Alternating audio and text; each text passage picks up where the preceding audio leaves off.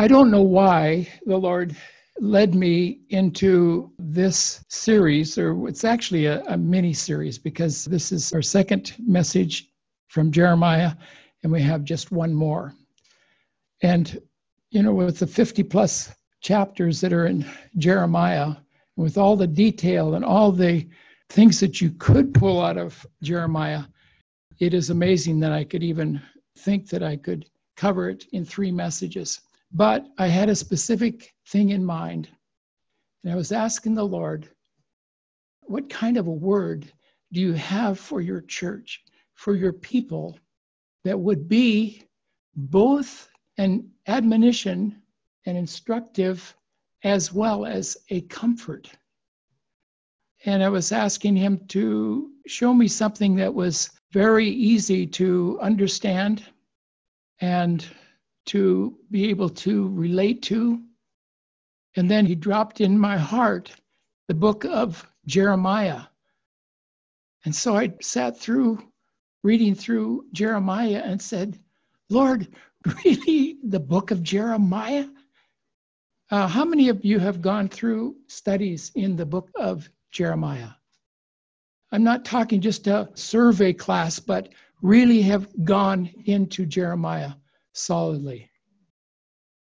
That's what I'm trying to figure out on my own part, is how much did I really know about Jeremiah?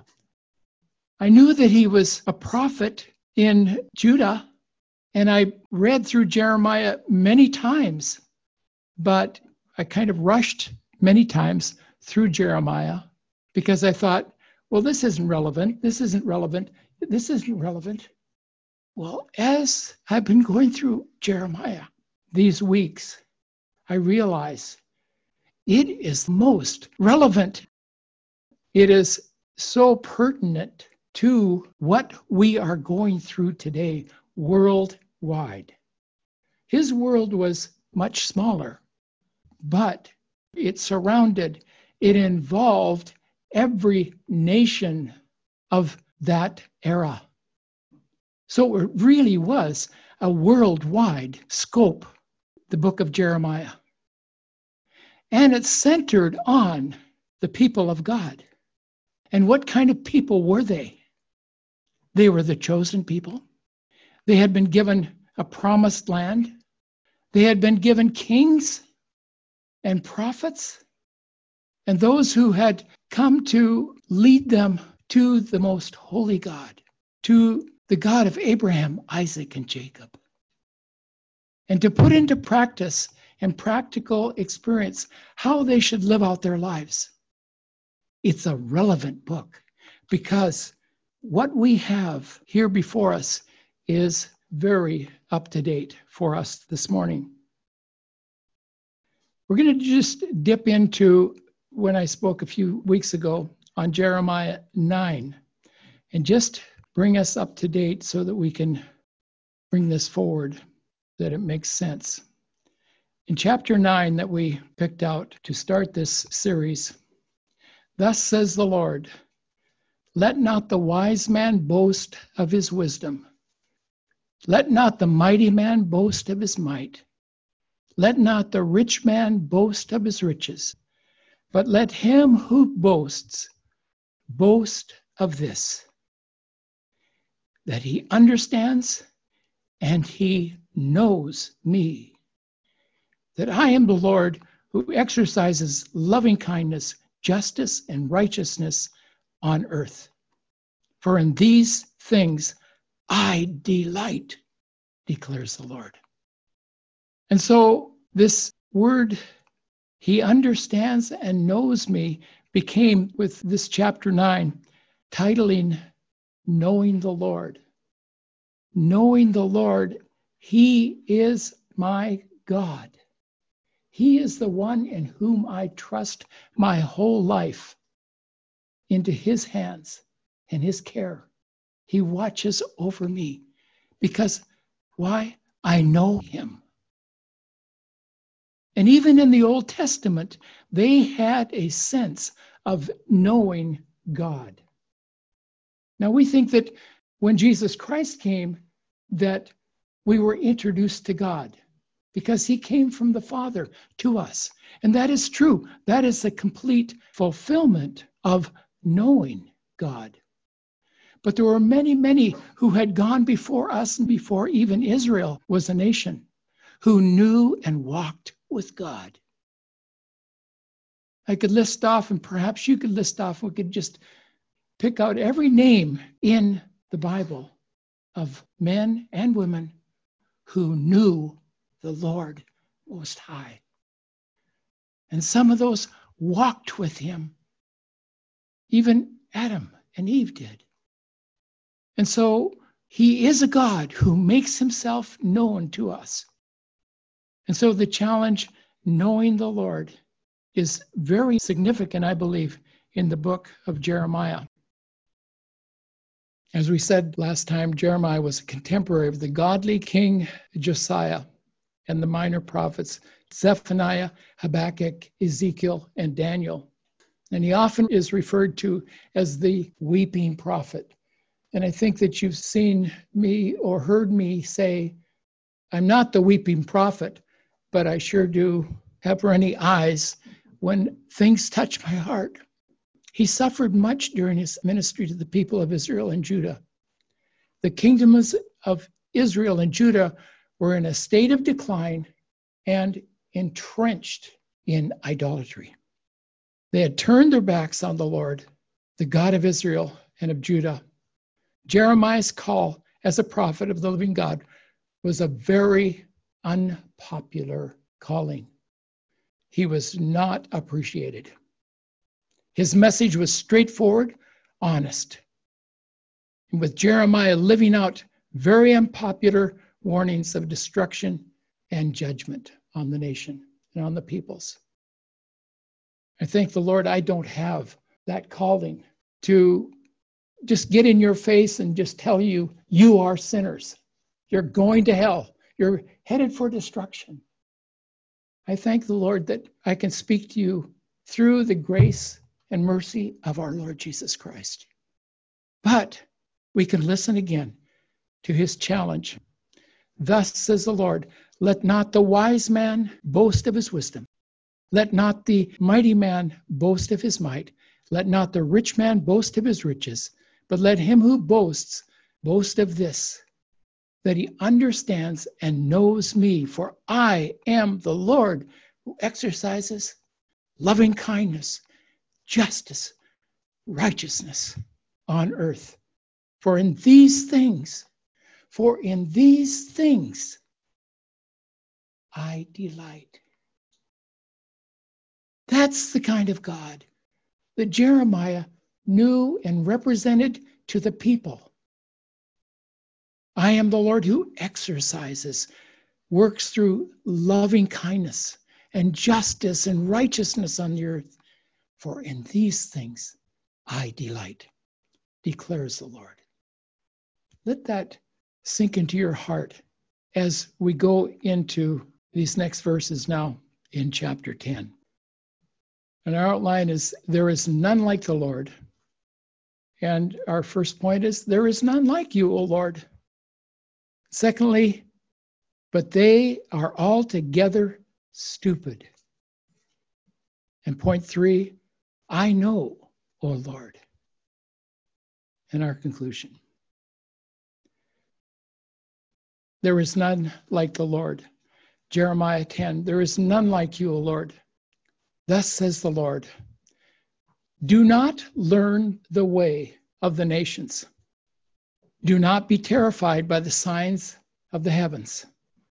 The customs of the people are a delusion. The gods or the idols cannot speak. They cannot walk. Do not fear them, for they can do no harm, nor can they do any good. These idols. Idolatry is an incredible, crippling frame of mind and life. And I'm not trying to bring judgment like Jeremiah probably would do in downtown Tokyo. But this nation is a people of intelligence and a great society. but their religion has crippled them so that they cannot be honest. They cannot be truthful. Now, the Japanese aren't any different than us, except that they have perfected dishonesty. We as Westerners, we lie here, we lie there, we lie about this and that, and everybody knows it's a lie. But when we came to Japan, we were shocked to understand that somebody would tell, this wonderful family would tell us, oh, yes, well, thank you for the invitation to your church. Yeah, we'll come this week. And so Katie and I and our children, we'd wait at the door, and that family that we had met didn't show up. And so a week or so later, we met them, and we said, we were expecting you. Oh, well, we had a bad cold, and so we couldn't come. Well, I had happened to know they didn't have a cold, but it was a good excuse. Maybe they had a little bit of a sniffle or whatever, but they didn't want to come. And yet they didn't want to tell us, no, we're not going to come to your church. And they wouldn't even tell us, well, we don't think we fit in, or we feel strange about this. And that's not to blame the Japanese, but I'm just saying they, or we, because I think I've become more Japanese than I am American sometimes, because I tell you the exact same thing. Yeah, I'll be at your house on Monday. Oh, well, I had a cold. No, it hasn't been that blatant, but there are times when we've made excuses and they really were a lie. They weren't honest because we didn't want to hurt them. And so which is of more value, to tell them the truth or to tell them a lie? I'm off my point, right? But I think it's because of idolatry. It really is about idolatry. There is none like you, O Lord. You are great, and great is your name in might. Who would not fear you, O King of the nations? Indeed, it is your due. In other words, who wouldn't fear you? For among all the wise men of the nations and in all their kingdoms, there is none like you. That is a praise. That is a sense of lauding the Lord, giving praise to him. There is none like you. And that is true. There is no other God like the God of Israel, the Father of our Lord Jesus Christ, the one who gave us the Holy Spirit and gave us his word. There's none like him. And that is repeated several times in Jeremiah. Proverbs 9:10 came to my mind this past week in thinking about the fear of the Lord.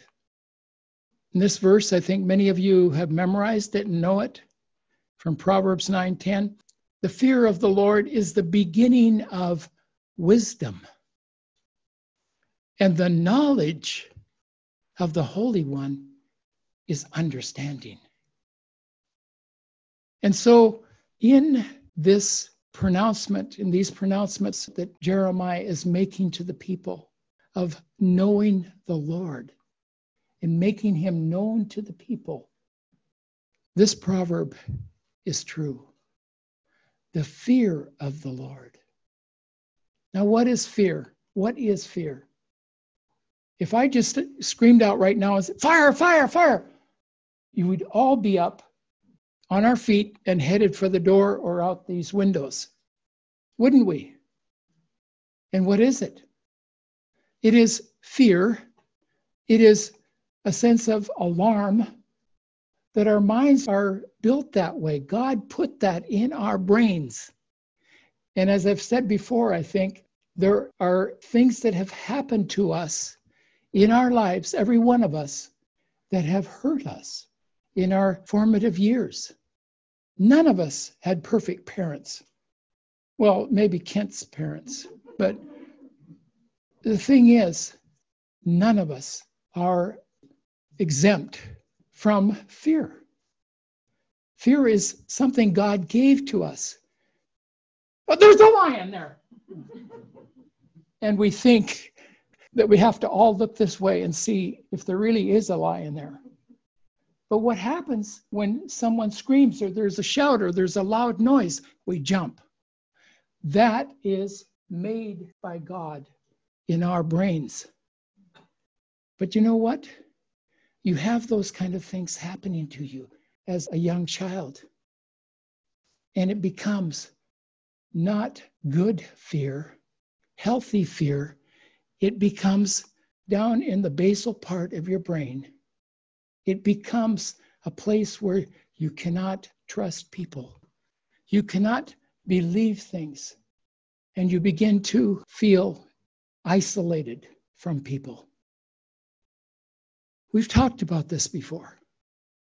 And the enemy takes those kind of things and forces those on us. So we think this is the way we've got to live in order to be able to survive. And Jesus, over and over again, came and he said, fear not. Fear not. And we need to come back to a place of learning to trust the one who loves us the most. And that is demonstrated to us through Jesus Christ. The fear of the Lord is the beginning of wisdom.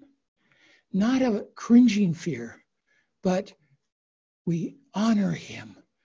We don't want to disappoint him.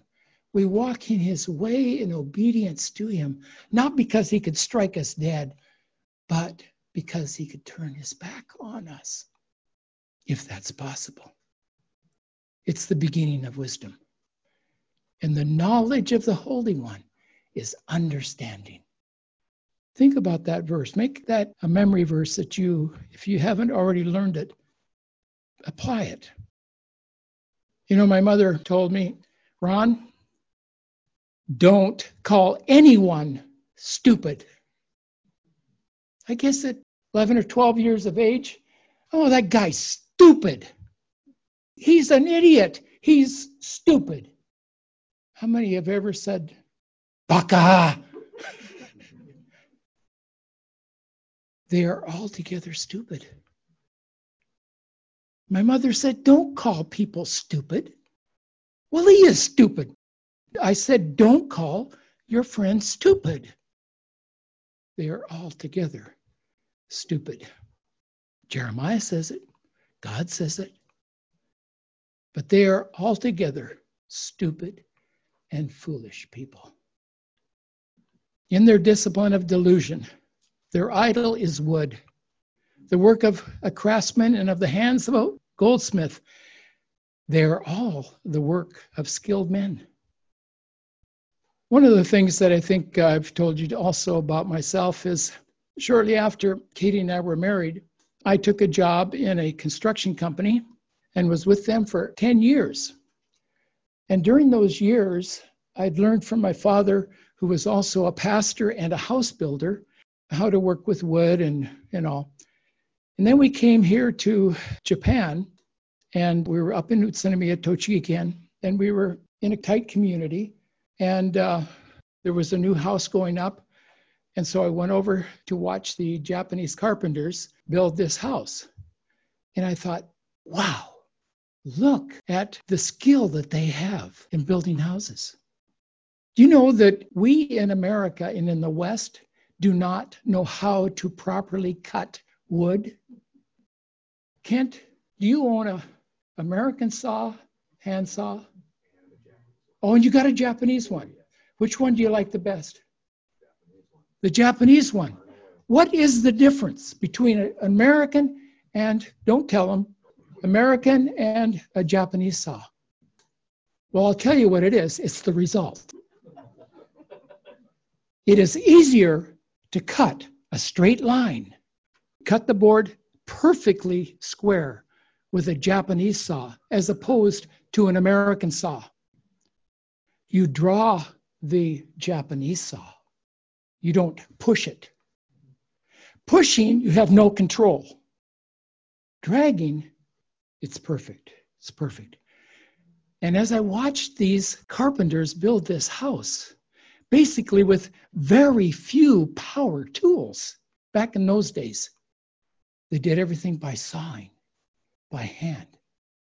And the end cuts of these, they were really about like 4x4s. It was perfect. And I thought, what? How did that guy do that? And where am I on my point here? Oh, yes, the skilled man. I believe the Japanese are the best improvers of all the ideas of the world.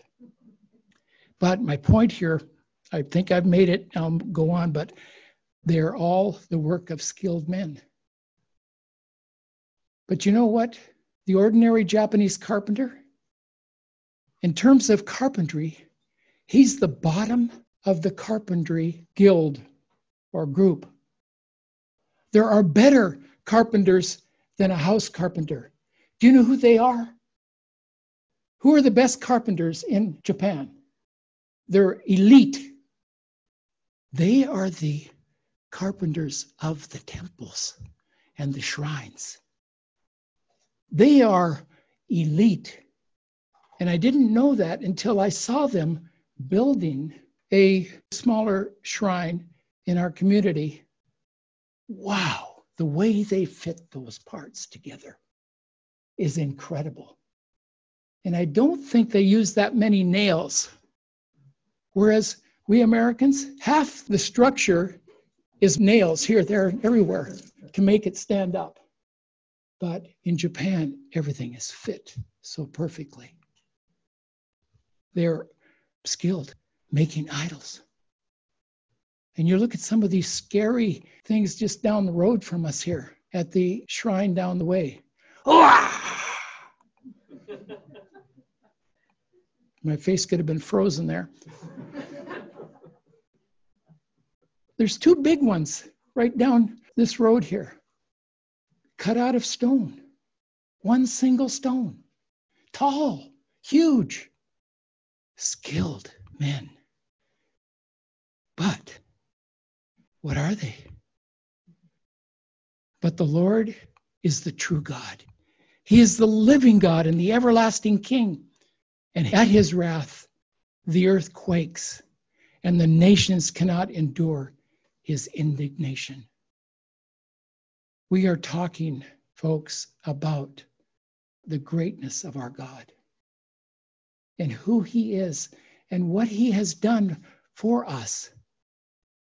We need to give him great place and position in our lives. That he is the only one who can care for us. It's not the gods that we build with our hands or even with our minds or the idols that we put before our eyes. It's the God Almighty who is perfect in all his ways. And he does not need skilled men to make a representation of himself. And in fact, he says, don't do it. They are altogether stupid. Every man is stupid. In comparison, devoid of knowledge, every goldsmith is put to shame by his idols, for his molten images are deceitful. And why? Because there is no breath in them. And we know from Genesis chapter 1, where it talks about the breath of God going into the nostrils of this man, a form of a man with no breath. And God breathed into him the breath of life. And he became a living being. Not an idol, but a living being. And each one of us would not be here if it wasn't that we had the breath of God in our lives, in our bodies. We are made in his image. But these gods, they have no breath in them. And why do the people, why Israel, followed after the nations around them who worshiped stone and wood and turned their back on the living God. It is astounding. But you know what? Every day we are close to making the same errors of judgment and decision. Be careful, folks. The portion of Jacob is not like these, for the maker of all is he. And Israel is the tribe of his inheritance, and the Lord of hosts is his name. That is our God. And then, for thus says the Lord, behold, I am slinging out the inhabitants of the land at this time, and I will cause them distress. And this slinging out is like what we have here in Japan sometimes, is a sling that goes over your shoulder, and you put your groceries or your fruit or your whatever in there to take home. But my point is this word slinging. God is slinging them. Whoops. I don't need that. Is slinging them out of the land and just throwing them off to the side, and will cause them distress, that they may be found. What he's saying to them, that they may be found.